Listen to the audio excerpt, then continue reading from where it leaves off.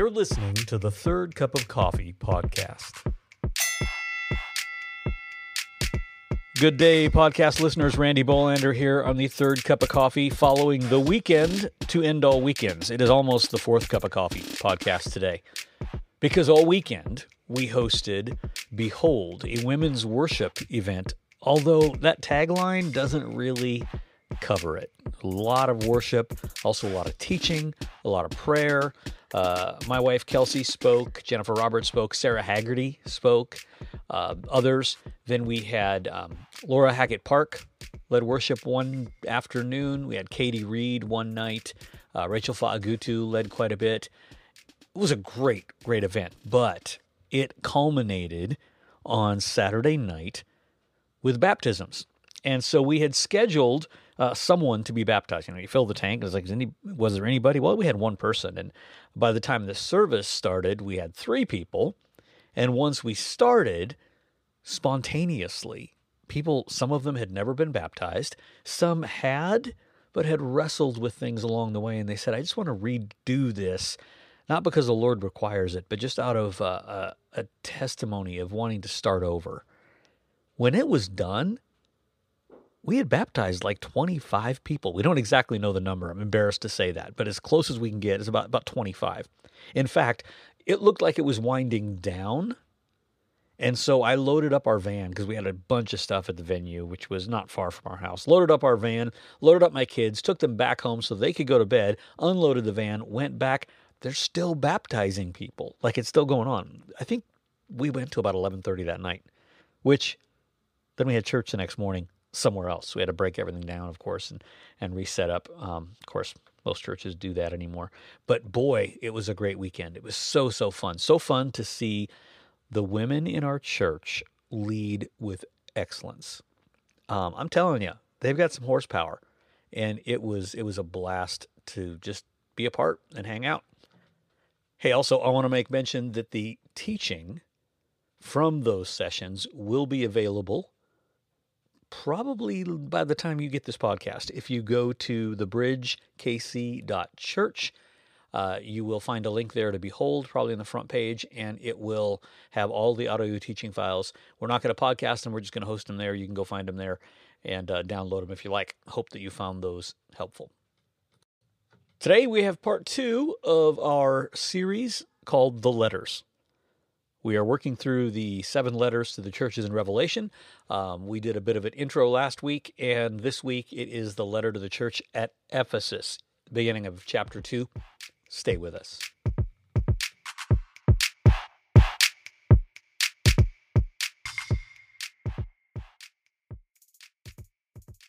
Revelation chapter 2. It's not a normal bridge. It's just not. It's just not. I got a new camera, not a new phone. I call it a camera, because who calls anybody anymore? It's got a phone feature on it, but really it's a camera. And it's got a macro lens. Macro lenses are amazing. You can take pictures of things up really close. And you know what I discovered? You take a picture of something really close, everything's fascinating up close. Like, I've quit taking pictures of my dog and my kids. I'm taking pictures of things like the ends of crayons. They look like a moonscape. It's really cool.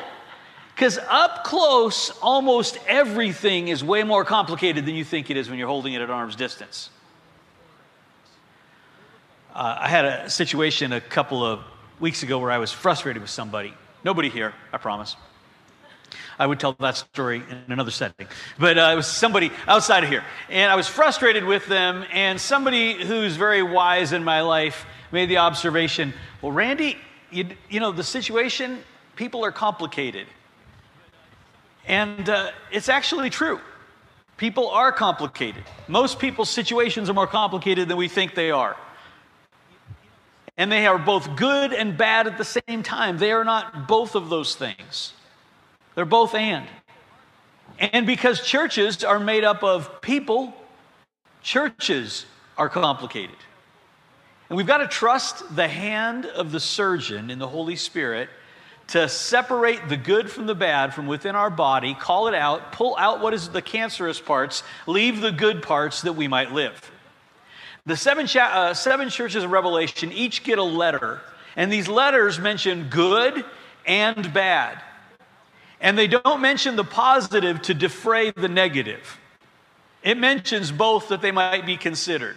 It is not the Lord saying, I got 3 goods and 1 bad, you're up 2, you win. He's not grading on the curve. He wants the bad to be addressed so that the good can shine forth in a pure way. Last week we talked about Revelation 1 and how the book of Revelation reveals, hence revelation or uncovers, Jesus as judge of all the earth. We joined our voices, we talked about the voices of the martyrs saying, your judgments are true and good. And we talked about joining our voices with those. God does not need you to move mountains. He doesn't need you to work harder. He needs you to agree with him in what he's doing. That's what he's looking for. Psalm 19 is this really sneaky invitation to agree with him because it says all of these wonderful things and then it hooks us at the end. Psalm 19, 7-9. The law of the Lord is perfect. Everybody says, oh, I love that part. Reviving the soul. The testimony is sure, making wise the simple. We're like, sign me up for that. I like that. The precepts of the Lord are right, rejoicing the heart. The commandment of the Lord is pure, enlightening the eyes. The fear of the Lord is clean, enduring forever. Then at the end, the rules or the decrees or the judgments of God are true and righteous altogether. Eternity belongs to those who agree with what God is doing. Everybody else is at odds with it. Revelation 19. 1 and 2. Again, we touched on this last week. After this, I heard what seemed to be a loud voice of a great multitude in heaven crying out, Hallelujah! Salvation and glory and power belong to our God, for his judgments are true and just. God have mercy on a generation that leans back and says, I love God, but I don't understand everything he's doing, and I'm a little bit at odds with him. The future belongs to those who say yes to what God is doing in the day. We can't stand with the multitudes and declare that his judgments at the end of the age are good and righteous when we can't stand in our own skin right now and read his word and take his corrections as righteous and true as well. If he's right for judging the earth, he's right for chastising us in our lifetime. We talked last week about if you're going to face a judge ultimately, the kindest thing you could ever encounter is a pretrial hearing, where he sits down and tells you, this is what I have against you. These are the charges you're facing. And the 7 letters of Revelation are the closest thing that the church gets to a pretrial hearing where the judge tips his cards and says, these are the things I'm holding against, and you now have time to get them right. I'm convinced, because I know pastors, that if you would have asked any of the leaders of these churches before they got the letters, how's the church going? Fine. Perfect? No, it's pretty good. Well, it makes you think that. Well, you know, my heart just feels, trust your mama, trust your friend, trust a stranger, do not trust your heart. Jeremiah 17, 9 and 10 says, the heart is deceitful above all things, desperately sick. Who can understand it? I, the Lord, search the heart and test the mind. Some of you have walked in this morning, and if you're pressed and say, how are you doing? Yeah, no, pretty good. There's a couple things not so good. In my heart, I feel like I'm doing okay. Do not trust your heart. Trust the word. Churches of Asia Minor are given this gift of this perspective from God that they cannot have within themselves. So starting in Revelation 2, we're just going to look at one letter this morning. Revelation 2:1. The angel of the church in Ephesus, to the angel of the church of Ephesus, write, the words of him who holds the 7 stars in his right hand and who walks among the 7 golden lampstands. Talk about Ephesus for a minute. Ephesus was not Sheboygan, Michigan. It was not Midland, Texas. Nobody's in Sheboygan or Midland today because they just really wanted to be there. They got there with a job or something drew them there, but it's not exactly a destination. Tell your wife, where are we going on vacation? Sheboygan. You know, we're getting up in age. We could sell the house. We could cash out, buy a condo. Let's go to Midland, Texas. People don't do this. Ephesus was different. Ephesus literally means desirable, and it was. It was one of the prime seaports of the ancient world. It was on several major highways. If you were going anywhere, you probably went through Ephesus, and you probably liked it. It was a beautiful place. In 52 AD, 40 years before this was written, Paul plants a church in Ephesus. He visits, starts the church, and somewhere between 2 and 4 years later, he returns to them and spends several years there teaching in the city. We could read how it all went down in Acts 19. This is the church at Ephesus at its about the 2-year mark. He, Paul, entered the synagogue and for 3 months spoke boldly, reasoning and persuading them about the kingdom of God. But when some of them became stubborn and continued in unbelief, speaking evil of the way before the congregation, he withdrew from them. So there's a conflict. He goes into the synagogue and he's teaching, and those that are really sold on tradition, they're not going to buy this. And sometimes the righteous and good thing to do is to back away from people who are full of unbelief. It says he took the disciples and reasoned daily in the hall of Tyrannus. He rents a place. He goes out, finds a dance studio somewhere, and starts teaching. Goes on for 2 years so that all the residents of Asia heard the word of the Lord, both Jews and Greeks. So he starts in the synagogue, but the religious leaders are stubborn, and that religious spirit still operates today. Tradition pits itself against what is new and what God is doing. And these people who hold to traditions would say, well, they're comfortable and we like them, but really the traditions kind of give them power, and they didn't want to release those. So facing diminishing success among the religious people, he rents out a hall. And it was a good move because the church of Ephesus starts to grow. It says the entire region was impacted because of the work there in that little church.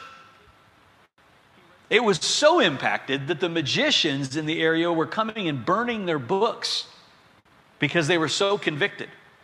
It was so impactful that the economy of the city was changed.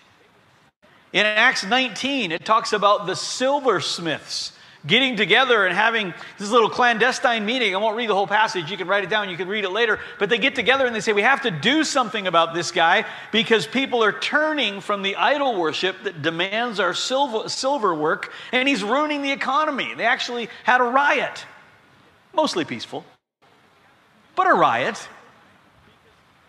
And Paul moves on to the next city. When you plant a church at the crossroads, it affects people going every direction.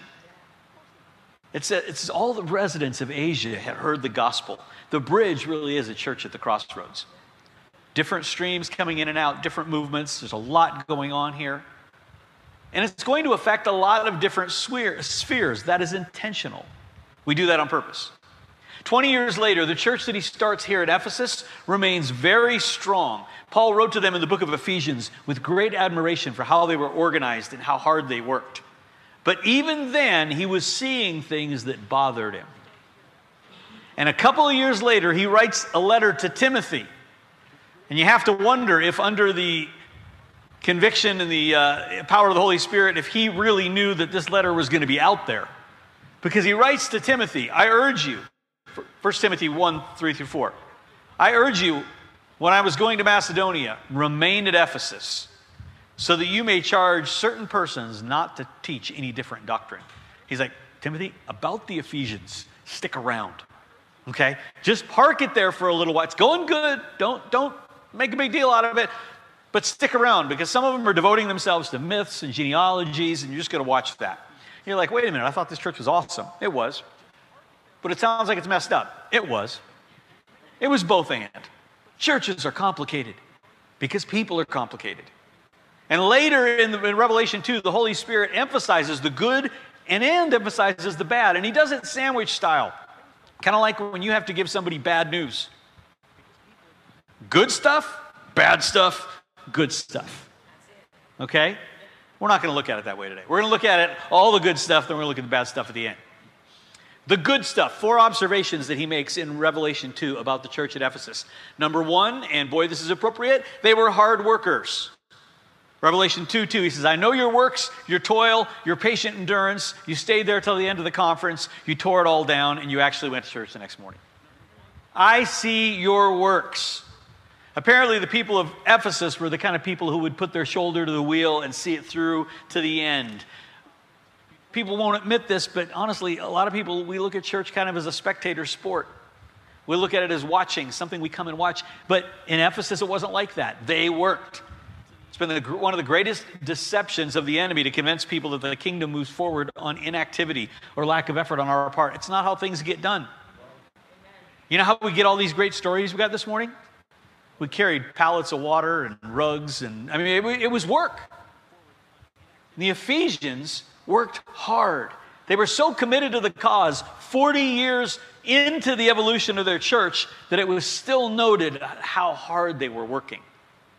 I was so proud of the bridge this week, to those that set up chairs, carried flowers, the leadership of the thing, the planning, all of it. It was hard work, and the Lord was pleased with it. The second thing he commends the church of Ephesians for was, you're committed to sound doctrine. And it's interesting that he says this, because apparently they were a little concerned about this earlier.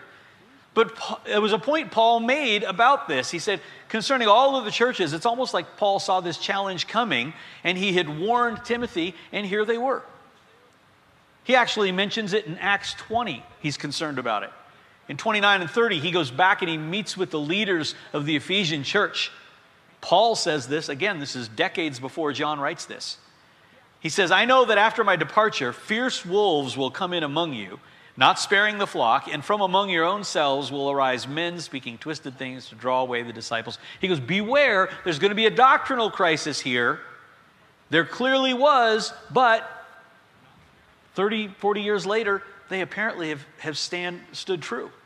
They have listened to this prophetic warning because they have stayed true to doctrine. There's something funny about young churches. They tend to attract people with strong theological positions that may be at odds with the church itself. It's true. Most church planters I know are wrestling with, facility and disagreement on theology on stuff. Because people who have bounced from church to church might not consciously think it, but it's like, I can have influence here. And so that's what happens. And they warned them against this, and the Ephesian church held the line for decades because of this warning. Revelation 2:2 says, I know your works, your toil, your patient endurance, and you cannot bear with those who are evil, but you have tested those who call themselves apostles and are not, and found them to be false. You have weighed people who have taken the microphone, and you've said, wait a minute, hold on. And you've done the hard work of vetting them. You work hard, you hold close to doctrine, and you don't give up. He tells them you don't give up. Discouragement has always been the enemy of those that are tasked with changing the world. Anytime somebody has a great call, the thing they wrestle with in their heart normally is discouragement. What's the famous line from It's a Wonderful Life? When Clarence, the angel, is being sent down to earth, the other angel tells him, there's somebody who really needs you. And Clarence goes, is he sick? And the head angel goes, no, it's worse. He's discouraged.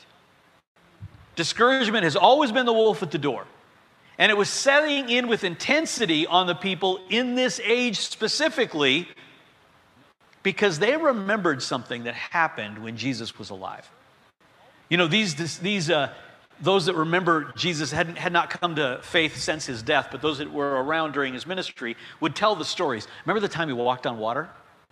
And the new people to the church are like, wait, what? Oh, yeah, he walked on water. We saw it. Remember the time he healed the man's daughter? Remember the time that the tomb was empty? Remember the time he ascended into the clouds and we all just stood and watched? Acts 1, 10 and 11. While they were gazing into heaven as he went, behold, two men stood by them in white robes and said, Men of Galilee, why do you stand looking into heaven? This Jesus who was taken up from you into heaven will come in the same way you saw him go to heaven. Although lately, as they're telling this story, it's 90 AD, this story kind of bums them out. Because they thought he was coming back a lot quicker than this. And there's a general disgruntled discouragement in parts of the church. Because the angel said he's coming down like he went up. They might have stood around there for part of the day. There's no sense of timing on that. Were they clear when he was coming back? You can just see the discussion. Was he coming to? Is it today? No. Well, we'll come back tomorrow. How many days? Until they began to wonder, is he coming back at all? Now we're 40, no, we're 90s. This is the 90s. That happened in the 30s, 60 years later. Christ ascending into the clouds was as distant for the church at Ephesus as the 1960s are for us. And they're supposed to be, remember, is he coming back? In the time that had elapsed, people had grown really discouraged. And part of the reason they were discouraged is there was some element of belief that Jesus would return before John died. That's what they thought. And John is not getting any younger. Okay? They're propping him up. And there was concern if that was really true. Say, where did that rumor get started? Well, when Peter was told by Jesus that he was going to be martyred, Peter did what all of our children do and said, well, what about him? I'm going to be martyred. What about John? Jesus gets a little irritated with Peter and he says, what is it to you, Peter? I preached a whole message one time called What's It To You, based on that one line. What's it to you? What is it to you, Peter, if he lives until I return? Come follow me. Other disciples heard that and misinterpreted it. And they misinterpreted to the point that John actually had to add a qualifier when he wrote his gospel. In John 21:23, it said, so the saying spread among the brothers that this disciple was not to die. Yet Jesus did not say to him that he was not to die, but said, if it is my will that he remain. So John's like, let me clear up. He didn't say I was going to live forever. He said, what if I did? But people believed that, and that rumor went around, and here's John in his 90s. Is he coming back? They're getting discouraged. Some are excited, others are discouraged. The ones that are excited are going to be discouraged when John dies. And yet the angel singles out the Ephesians, and he says in Revelation 2:3, I know that you are enduringly patient and bearing up for my name's sake, and you have not grown weary. He's like, you there, living in Overland Park, you have believed this since the 1960s. When I came to you and I told you I was coming back, and you've held on to that, and you've not grown discouraged. Weariness and disappointment in misunderstanding the timing of the Lord has served to decimate more believers than aggressive spiritual attack. Just getting your heart worn down. We have friends that have endured insane attack. Michael and Diane were pastors in San Francisco for 25 years. Lived in a little house south edge of San Francisco, raised 8 kids there. Pastoring in San Francisco is probably every bit as weird as you imagine.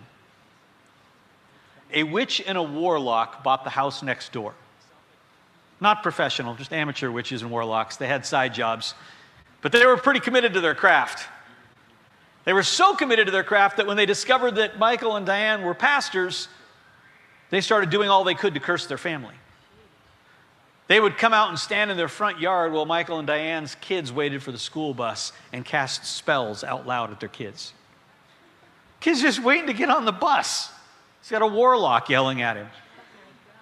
When the kids would go in the backyard, the family would go in the backyard and cast spells over the fence. It got so bad that they filed charges for harassment. The warlock went away to jail for a little while. Came back, moved in the same house, went in the backyard, started doing the exact same thing. But they pastored for 25 years. They have hearts tender before the Lord. They stood up under tremendous attack. But for every Michael and Diane I know 100 pastors who got discouraged and walked away just because they got tired, just because they got worn down.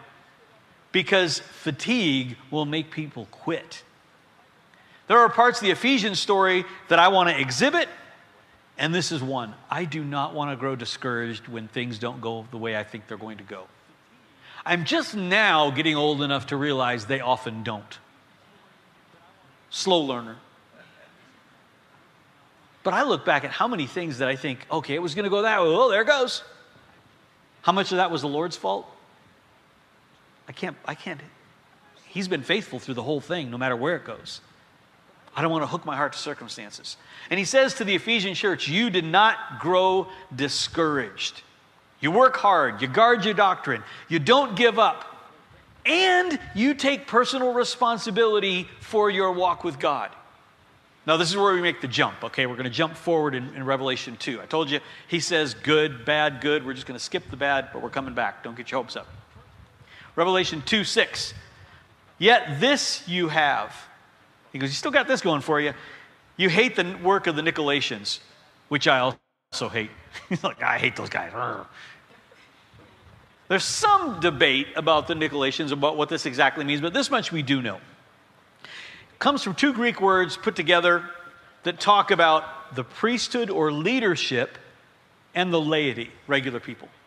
The Nicolaitans put those together, and they refer to those who are believed to have been instrumental in drawing that thick, dark line between the professional ministers in the early church and everyone else. It is from where we get the word the lay people. The ministers, you ever heard that? The lay people. It's not really a biblical concept. It's goofy, okay? I was in a church a while back, and I saw they had an extensive office suite for the staff, which staff needs offices. I get it.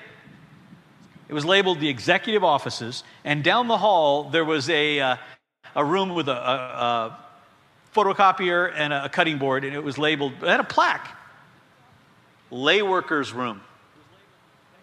And I know that nobody thought about this when they put the signs up, but I wanted to switch the signs really bad.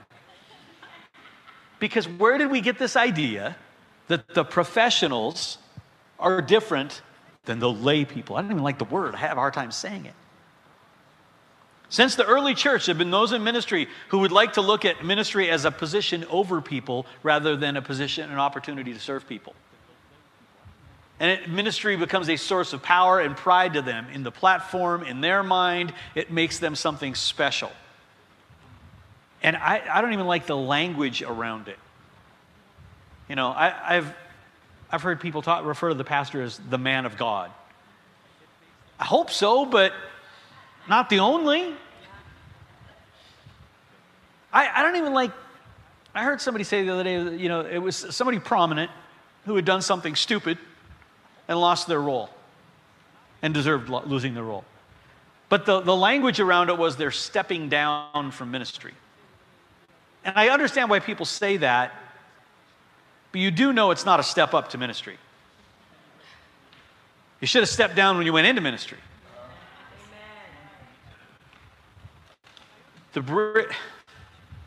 I just hear this. I'm sorry, guys. I have a lot of energy on this.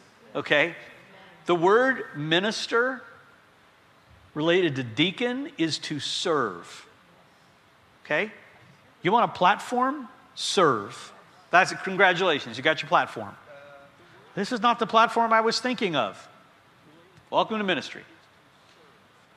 We are not going to build a wall between the professionals and, I'm using the term as a joke now, the lay people. Okay? I'm just now officially calling you all into ministry. We are all in this together. Next week, we'll all stand up here. Nobody will sit there. It'll be fun. No, I mean, this is just one part of what ministry is, okay? This is a little part of what ministry is.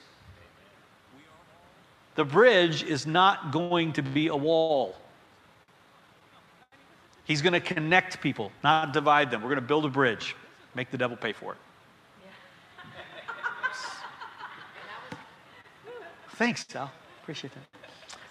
Here's what's wrong with that thinking. Really, ministry is service. We talked about that already. The other thing is, a priest or a pastor is not responsible for your walk with God. Yes. You can glean from one. You can grow. They're there to challenge you.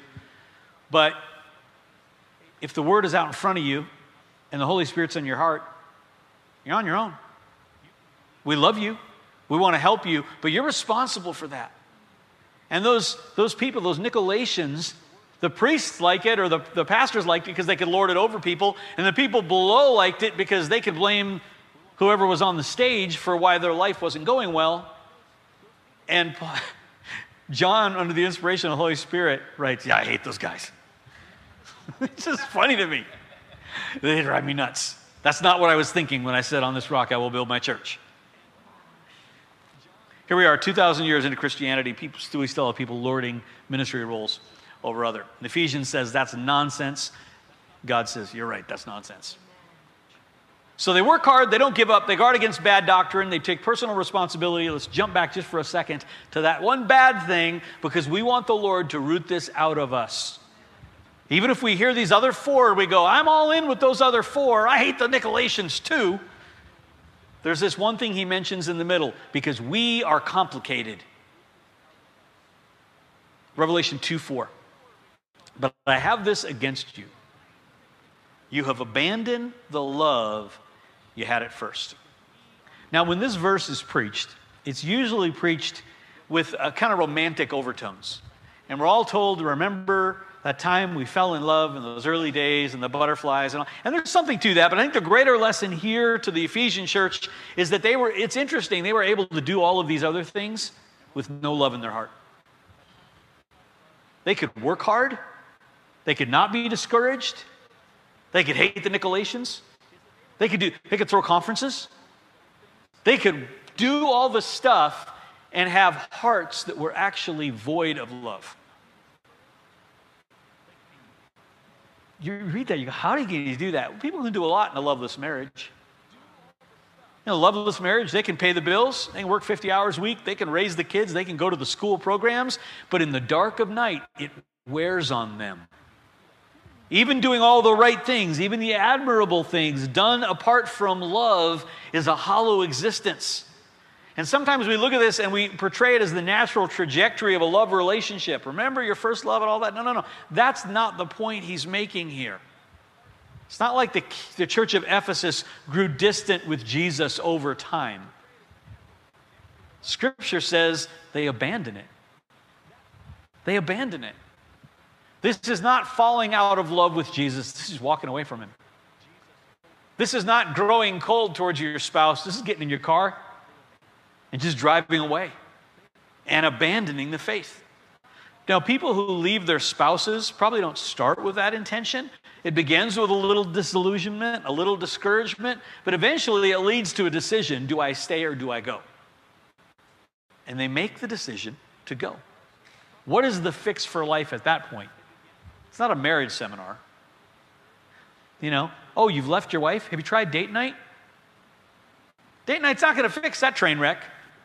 The guy that is so cold in his heart towards his wife needs more than date night or a marriage seminar. He needs repentance.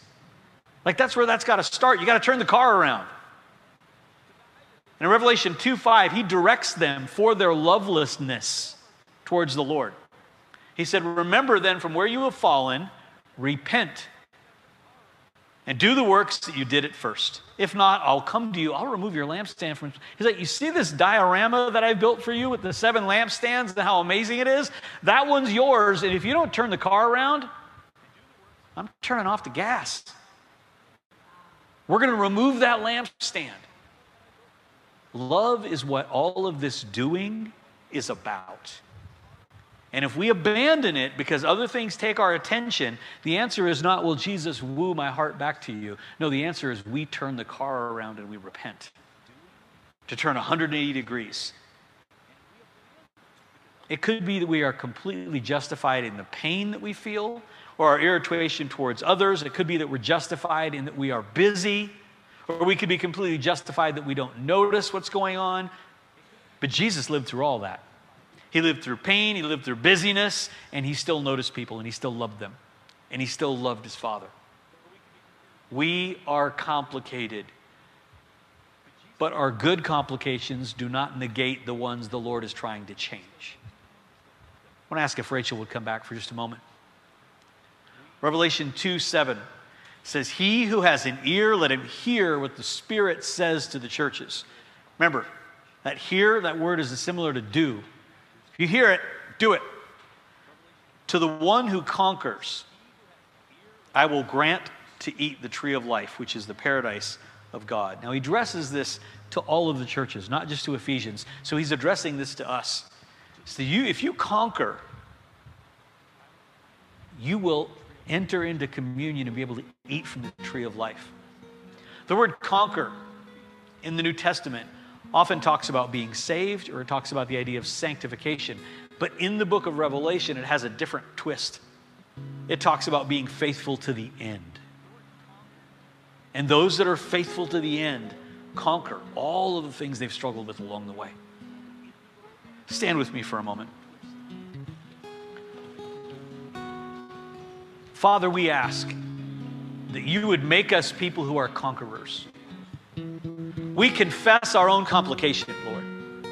Even as we want to hear you talk about the things that you see in our life that are good, we invite you as the Holy Spirit surgeon to search us all the way through and cut out the cancer. And Father, if we are guilty of doing this stuff, lacking love, right now as a church, as individuals, we commit to turning the car around. We chart our course for love.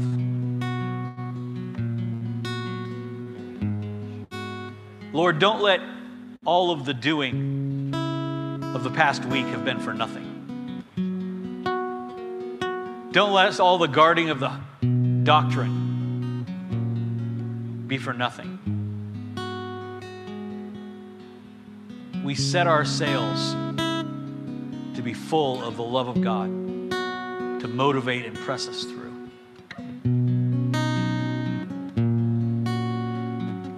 Just right before we close, I just want to step back and speak to that issue of discouragement. It resonated with some of you. Some of you are weary. Maybe completely unrelated to the things of the Lord in your life, but that weariness seeps in and it affects everything. I want to pray for you. It's right where you stand this morning. You're tired. You feel discouragement setting in. Just lift your hand. I want to pray for you where you are. You're tired. Several hands up. Father, I speak courage, an infusion of joy, a deep well of love to those of our body that are heavy-hearted. Lord, we want to guard them against the discouragement that the devil throws their way. So would you minister to them right now? Change things, God. Father, I pray that even today there'd be a spark. You're listening to the Third Cup of Coffee podcast.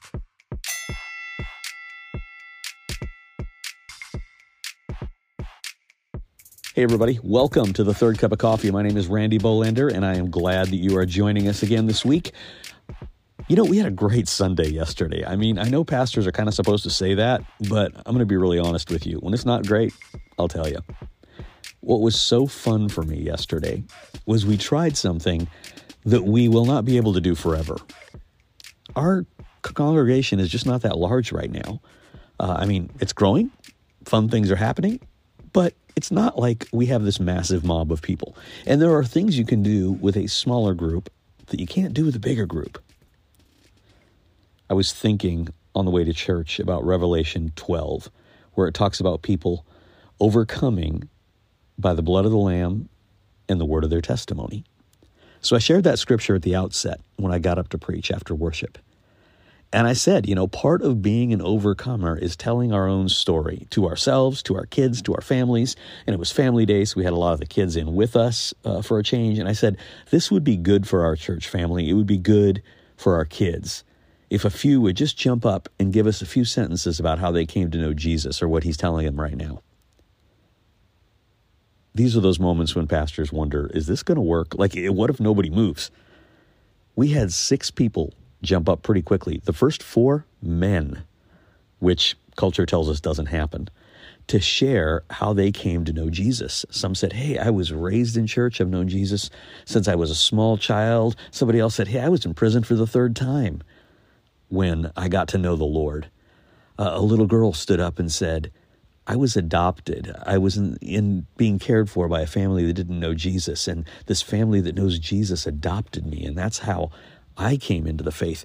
And it was like the highlight of the Sunday morning, and I preached after that. So I'm telling you, this was the highlight.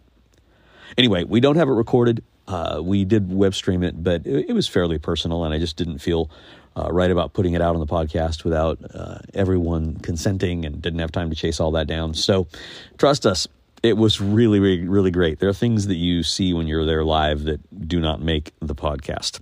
Speaking of which, today, part 3 of our series, Letters. We're going to talk about the church in Smyrna, what they faced in the way of persecution, how they got through it. Stay with us.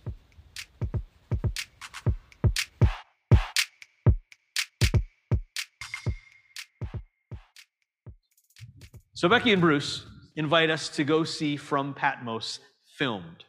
Okay, written by our friend Justin Rizzo. We wrote it about 10 years ago. It's about John living on the Isle of Patmos, what we're studying here. And it's this incredible musical. If you've never been to the filming of a play, it is different than going to a play. And it is different, for one thing, is because it's long. Because between every scene, they stop and they reset things, and they move the cameras, and they fix the lights, and cut, and off we go again. And so a play that runs about 2 hours took about 4 hours to film. That was not clear to me when we went. It was so long that they actually served snacks in the middle, which was a lifesaver. We just all got out and we got some snacks and went back in and hunkered down. And it was cold and it was rainy outside, and I was tired when I got there. And there were points at which I just, it got to be a long evening, which is why the end of the play caught me so off guard. After filming 20 scenes, being in and out of the theater, being, having snacks and the whole bit, you're kind of done. And in the last scene, it underscored how John's life was so much not about tragedy, so much not about even a story, but it was about a man. And Jesus appears to him and calls him to see in through the door open in heaven. And I was just so moved as these characters played this out, as John was so deeply in love with the person of Jesus. The things that elicit the deepest heart responses for us are people. You can go to the Grand Canyon. It's beautiful. It's epic. Very few people tear up. Some do, but not many. You can go to a big city that you've always wanted to visit. Very few people are emotionally overcome. But you go to the airport, every plane that empties, somebody has tears in their eyes. Because people are what move our heart the most. And this morning, I don't want to miss the fact that what we are reading about and studying here primarily is a person. It's in the context of a story, and it's in the context of detail and information, but it is about a man. No one ever has or does or will love you like Jesus loves you. Nobody. So in this series, we're looking at the letters of Revelation and the book that reveals Jesus as judge of all the earth. He judges everyone, but specifically, he also judges us. And he starts by speaking to real people in real churches and the issues that churches will struggle with down through the ages. When you look at churches that are struggling and things are going bad, and you go, how did that happen? Have you read the book of Revelation? Have you read these letters? Because these issues are in the stories of the letters of Revelation. In studying this, I've ran across theologians who are convinced that these 7 letters represent 7 ages of the church, and they're very distinct. And there are good people who love Jesus who believe this. I don't believe it. They've got to use a hammer to make it fit. And I read these letters and I go, sometimes I'm in the church of Smyrna. Sometimes I'm in Laodicea. Like, I see myself in these letters, and I think you'll see yourself too. Last week, we studied the church of Ephesus, the people who worked hard, guarded against false doctrine, and managed to do it all with no love in their hearts. It's remarkable what you can do just out of sheer grit with no love in your heart, and in the end, it doesn't matter. Today, we're going to look at the church of Smyrna. Starting in Revelation 2, chapter 8, we'll go about to 11, but looking first at verse 8. And to the angel of the church in Smyrna, write, the words of the first and the last who died and came to life. Now, Smyrna, what's the story about Smyrna here? Smyrna really is part of a metropolis. It's about 40 miles north of Ephesus, the church that we talked about last week. So if you go 40 miles, it's not that far. People who in Smyrna have probably been to Ephesus and vice versa. It's 200,000 people, so the edges of them have almost grown together. If you live in North Ephesus, your target might be in South Smyrna. Okay? I mean, it's that close. You would go back and forth a little bit. But it's very distinct from Smyrna. Now today, what was Smyrna is now surrounded by a city in Turkey called, let me get the name right. I had it. Izmar. And Izmar now is about 4 million people. It's a massive city. But Smyrna was a beautiful city of about 200,000 people, and it was like a crash course in idol worship. They had one street in Smyrna called the Golden Street, where they had 5 massive temples to different gods. It was like a idol worship mall. You could just go from one to the next. Different idols in different massive temples, although none of them really carried a whole lot of weight by the time this was written.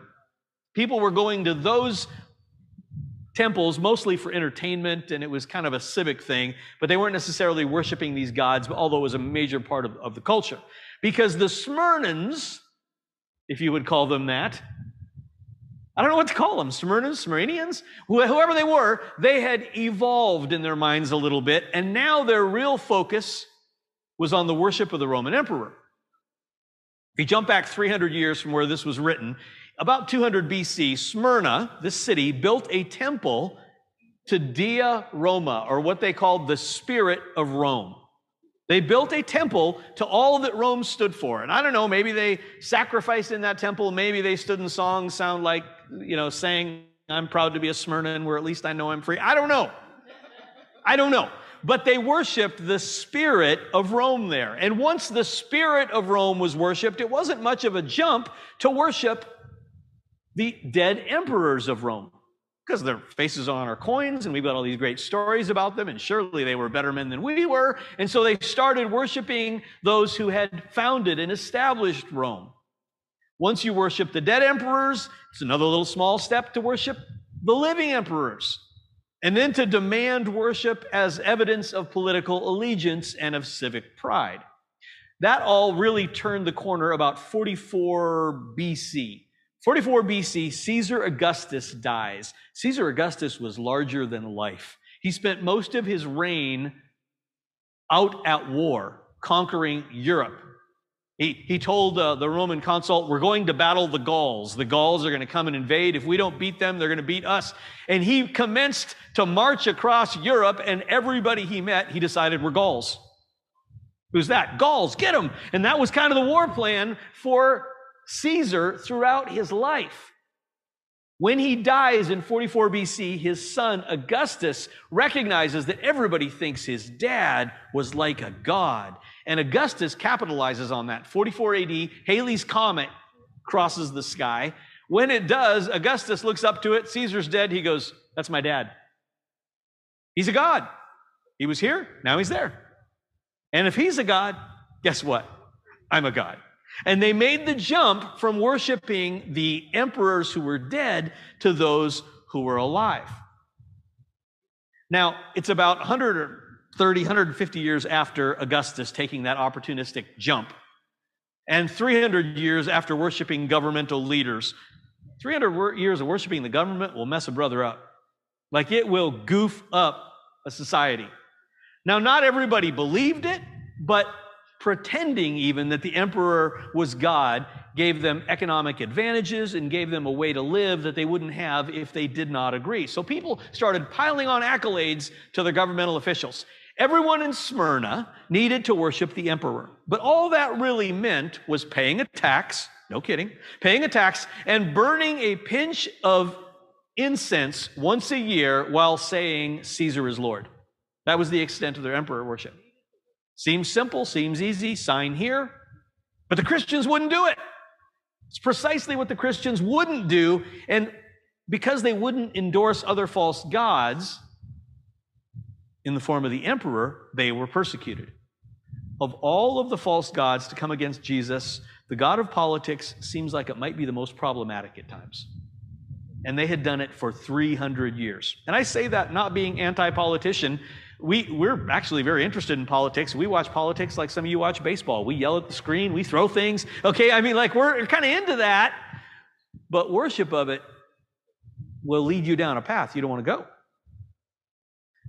Most people in the culture would bow, but for those who did not bow, the assumption was there's something wrong with those people. And we'll get to what that meant in a minute. What else do we know about Smyrna? Phenomenal wealth in the city. The name of the city is related to the word myrrh.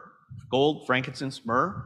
Myrrh was something that was both great and terrible in that it smelled wonderfully, but it was used essentially as a replacement for embalming fluid.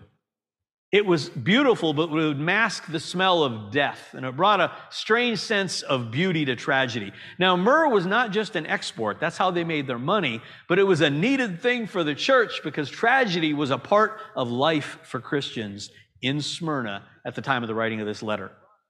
Because of the emperor worship, Christians were often persecuted to death. At the time of the writing of Revelation, John, again, is on Patmos, remember? And he's been sent there by the emperor Domitian. Domitian took this emperor worship thing to a whole nother level. Domitian had himself declared in the ruling body as God the Lord.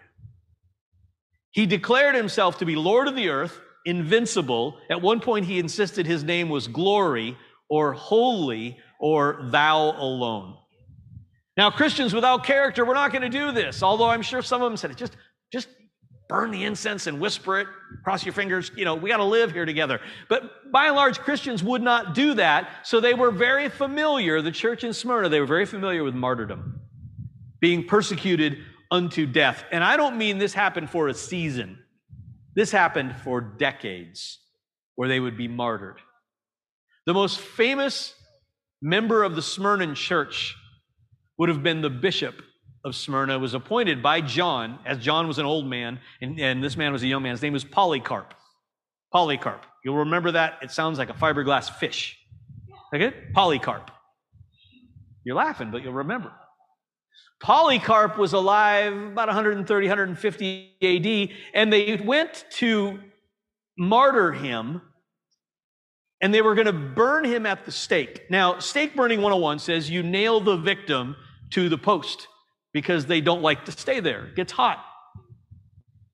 Polycarp, when he went to be sacrificed or he went to be martyred, told them this: leave me as I am.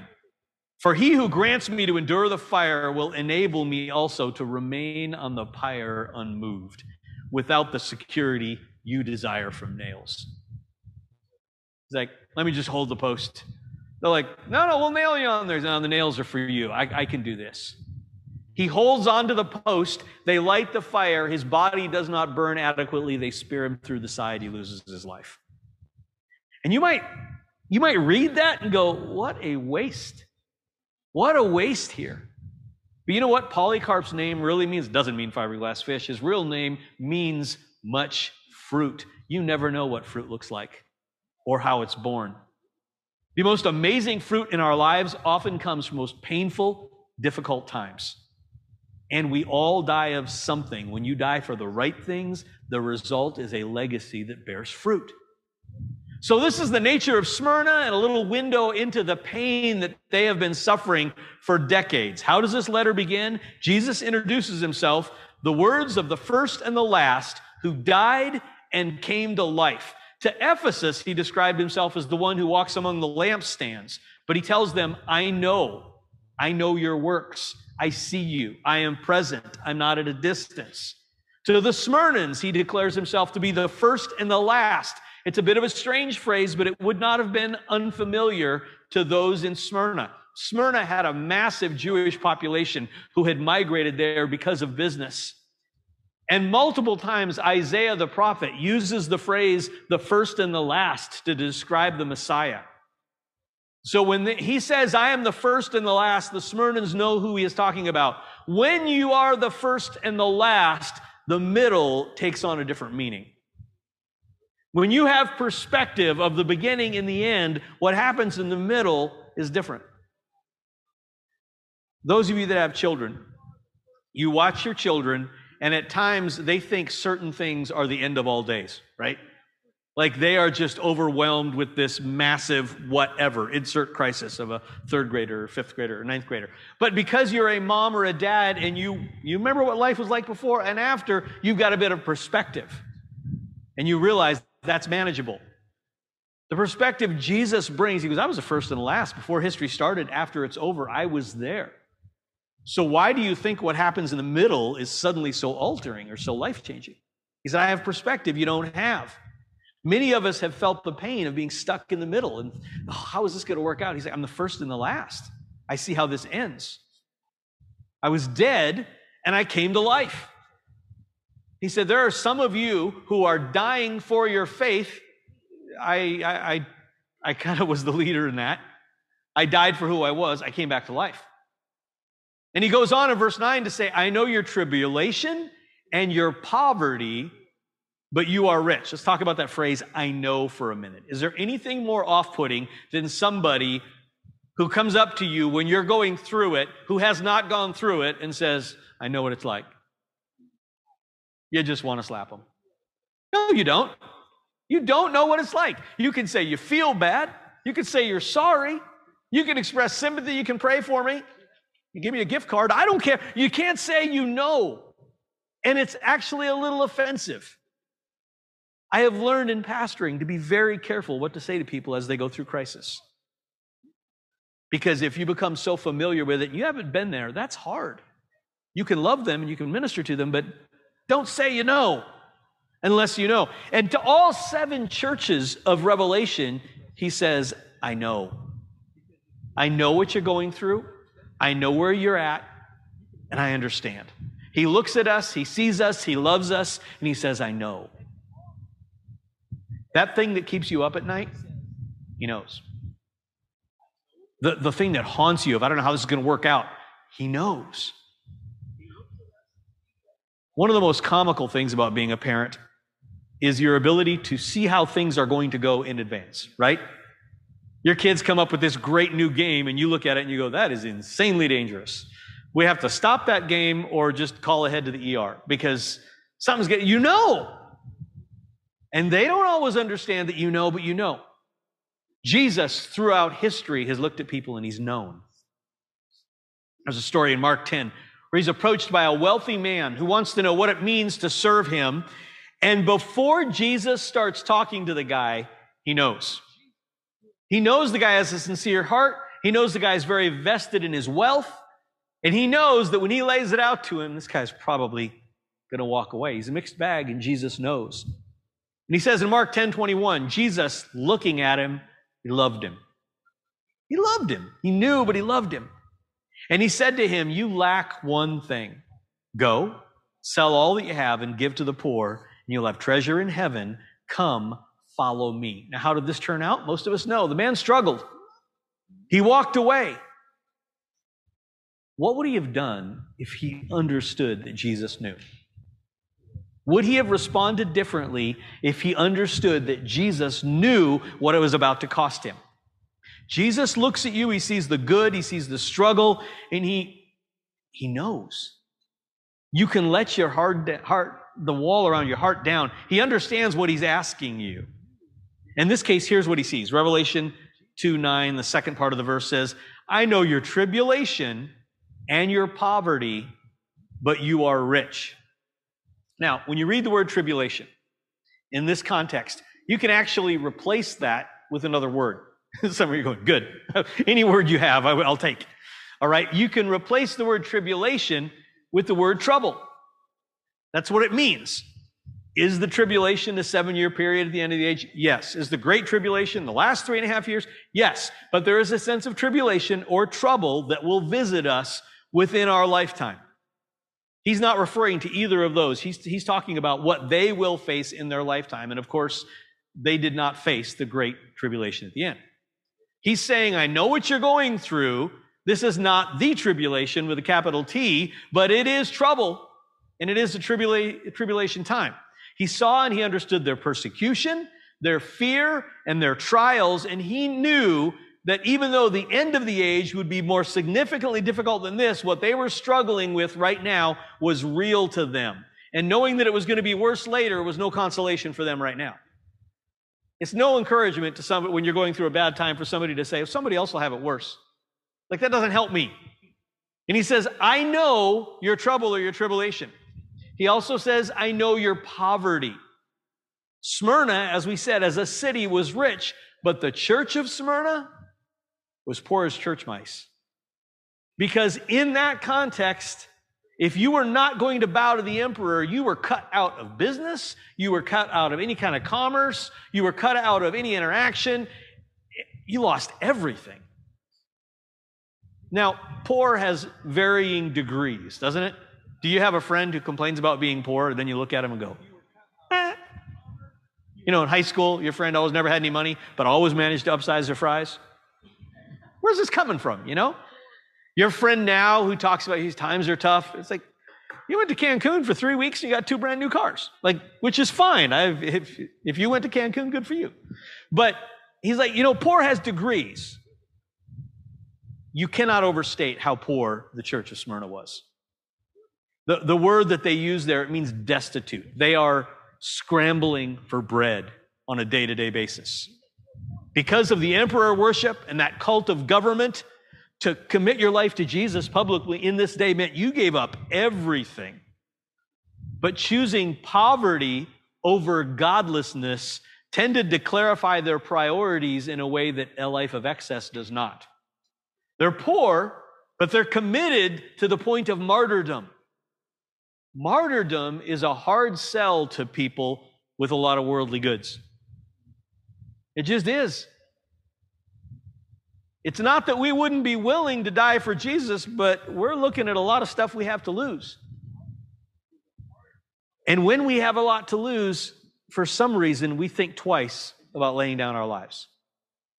I heard a story about a hillbilly preacher who was approaching one of his hillbilly parishioners. A lot of hillbillies in this story. It's important for the story. And he was challenging this hillbilly parishioner's faith, and he said, Jim Bob, if you had $300, would you give $100 to the Lord? Jim Bob had never seen $300 in one spot in his life. But he said, Pastor, I believe I would do that. He said, okay, Jim Bob, if you had 3 horses, would you give 1 horse to the Lord so that I could ride to church? He said, oh, Pastor, if I had 3 horses, I believe I could give 1 to the Lord. Pastor feels he's on a roll, so now he goes in for the kill. He said, Jim Bob, if you had 3 pigs, would you give 1 of those pigs to the church for the potluck dinner on Sunday? Jim Bob's eyes got real narrow. He said, now, preacher, you know I only got but 3 pigs. It's like it was no longer theoretical. It was real. And once it was real, this is not funny. As long as we're talking about money and horses and things we don't have, we think that, yeah, we would be faithful unto death until it's going to cost us something that we have. The church of Smyrna was able to embrace martyrdom in part because they lost it all on the front end. Now, let me let you in on a secret. If you haven't figured it out, we're going to lose it all on the back end. But it's all going to burn. We're going to lose it all. Jesus says to them, you are poor, but because of how you have positioned your heart and your willingness to lay down your lives, you're actually rich because you have figured out what matters, and it's something other than possessions. When you figure that out, you enter into a realm of wealth that you can't achieve any other way. Now, I love our country. I think the way that we govern is probably the best way to do it. I think it has offered the most freedom to the widest range of people, and we can work on it as we go, and it can get better, and it has gotten better, and it will get better. It's far from perfect. But America says, good for you. You can keep your stuff until you die. Jesus says you can lose everything in this lifetime, and you can have everything in eternity. The writer of Hebrews, he describes it almost in a jovial way. He says in Hebrews 10:34, you joyfully accepted the plundering of your property since you knew that you yourself had a better possession and an abiding one. So they came for everything you had, and it did not matter to you because you understood what you really had is on the other side. On the world scale, we are, as a people, affluent. But our affluence insulates us against nothing that really matters. Our walk with Jesus protects us from everything. In fact, it changes what we value so that we value what matters. For those of you who grew up without, okay, you just didn't have much. It just wasn't there. You may never have more than your parents, but your kids do not need to grow up feeling poor, because you can instill in them the values that the Lord gives us everything we need, here and there. If you came from a family of means, or you have amassed much over your lifetime through hard work, none of that really is an indicator of what you're worth.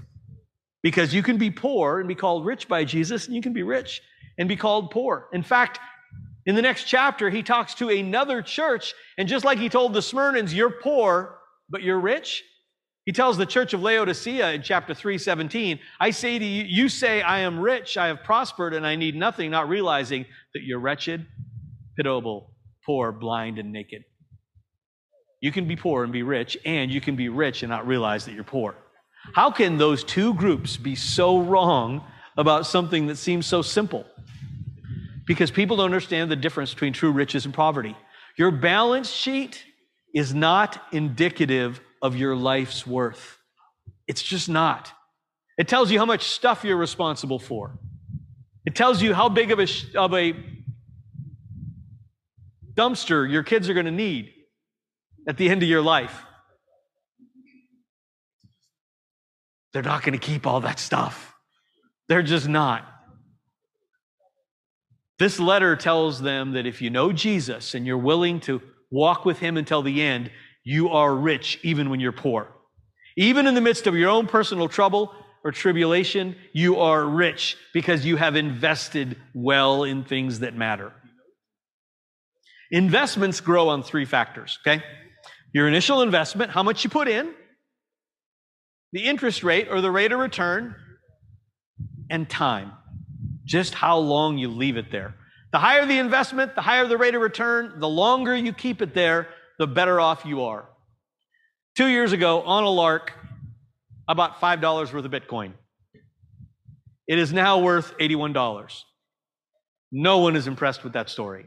Everybody says, why did you only buy $5? Because I had $5, okay? That's all I had. But looking back on it, wish I'd have gone 10. Okay, I wish I'd have borrowed money from you. I don't know. I wish I'd have been smart about it. So I got a mild return because I put in a mild investment. The rate's been great, and if over time, who knows what might happen here. But what are you investing in today that you wish you would have put more into at the end of your life? What are you really pouring into now that at the end of your life, you're like, man, I wish I'd have gone even more in. I wish I'd have put more than $5 in. In Matthew 6, Jesus is giving really good life advice. And he tells him in 6:19, do not lay up for yourself treasures on earth where moth and rust destroy and where thieves break in and steal.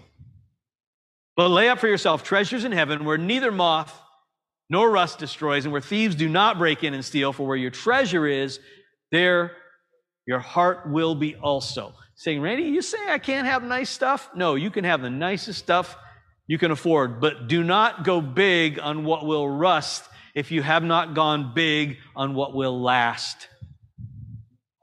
Don't get consumed with stuff if you haven't invested in what will matter for eternity. And Jesus looks at them and he says, I know your trouble. I know your poverty.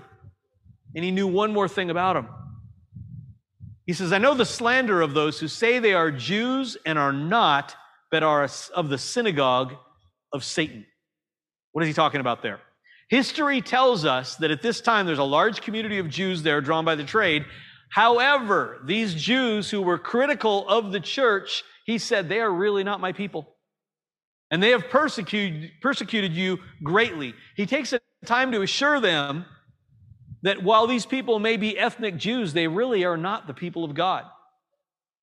Just because they have a sense of history doesn't mean that they have present-day equity with the Lord.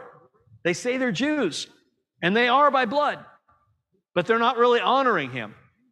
Now, Paul was a Jew of all Jews, greatly trained on the track towards stardom in the Jewish arena. But he even wrote in Philippians 3, verse 3, what would have been a wake-up call to these people. He said, "For we are the circumcision," referring to Christians, "who worship by the Spirit of God and glory in Christ Jesus and put no confidence in the flesh." He's like, we don't replace the Jewish people, but we're honestly honoring him in a way that he wants to be honored. It is possible for there to be people with great religious fervor and great religious heritage who have actually switched sides and are serving the enemy. And he tells them that he knows this, and he sees their trouble and their poverty and the abuse that they are taking at the religious people of the day. And it'd be great if he revealed the plan of how he's going to rescue them, wouldn't it? Wouldn't it be great now for the Mission Impossible helicopter to lower and him to tell them how you're going to get out of all this? But in Revelation 2:10, he starts out, "Do not fear what you are about to suffer. Behold, the devil is about to throw some of you into prison that you may be tested, and for 10 days you will have great tribulation," or have tribulation. I was reading this last night, just every Saturday night before I call it a night, I just sit down, I read over the text again, and I read that verse, and it left off the page at me, "Do not fear what you are about to suffer." Guess what? Smyrna? Guess what? The Bridge? Guess what? The church through history? You're going to suffer. It may be at the hands of rulers. It may be in the natural course of your life. It may be in illness. It may be in loss. But at some point, you are going to suffer. That is not a variable in this equation. But at the front end, he says, do not fear. Okay? That thing that you're facing, do not fear. Because you can suffer or you can fear it and still suffer. And a life of fear will cripple you. He says, guys, do not fear what you are about to suffer. You're going to be thrown into prison, some of you. You're going to be tested, and you'll have tribulation. You can almost hear the Smyrna ladies group that meets on Thursday afternoon. Did he say suffer? The men's group in the foyer asking, did I hear? He didn't. When he said prison, that was an analogy, wasn't it? No, this is a prophetic foretelling of what is coming to this church. And it is also a principle for us to live by, that it is a false gospel that assures people that they won't suffer and that everything is always going to be perfect. Or what that leads them to is when they do suffer, they wonder if it was worth it. John 16:33 says, I have told you these things so that in me you may have peace, because in the world you will have trouble. But take heart, I have overcome the world. Friends, he will overcome the suffering and trouble that will come our ways in your lifetime. We live in this weird twin bubble of space and time, particularly in our nation and in the age that we live in. It's a twin bubble. It's a bubble of space in that we are fairly removed from significant persecution. Around the world, people are suffering for their faith. For years, North Korea has led by every metrics what it means to persecute Christians. Imprisonment, punishment, even death. A group called Open Doors studies a variety of factors of what it means to be a Christian in other nations. And for years, Korea has led by a significant measure in violence, in what it means for a Christian's private life, church life, community, family, any matrix you want to measure. North Korea has been far beyond any other place in the earth. Until the last 2 years, when Afghanistan has said effectively, hold my beer. Let me show you how to do this. And Afghanistan has suddenly matched almost North Korea in persecution of Christians. Pakistan is racing to catch up. Suddenly, it's not North Korea and the rest of the world. It's other nations of the earth. And we live in a bubble of space that allows us to think things like Starbucks not saying Merry Christmas is persecution. Some of you are going to be standing in heaven next to an Afghani believer, and they're going to tell you that they were martyred. Do not look at them and say, I know. Okay? Don't do that. Because what now we may get there, but we're not there yet. We're in this bubble of space right now where it happens in other places. And we're also in a bubble of time. Just because it hasn't happened to us, don't say it never will. The more accurate way of saying it is it doesn't happen to us right now. 20 years ago, few people believed that. I think it would be much easier to convince you today that the tracks are being laid for religious persecution in the United States. We just see it's not here yet. I'm not putting ourselves with them. I'm just saying that the tracks are being laid for a stronger hand over our society, and what that ultimately leads to every time is persecution.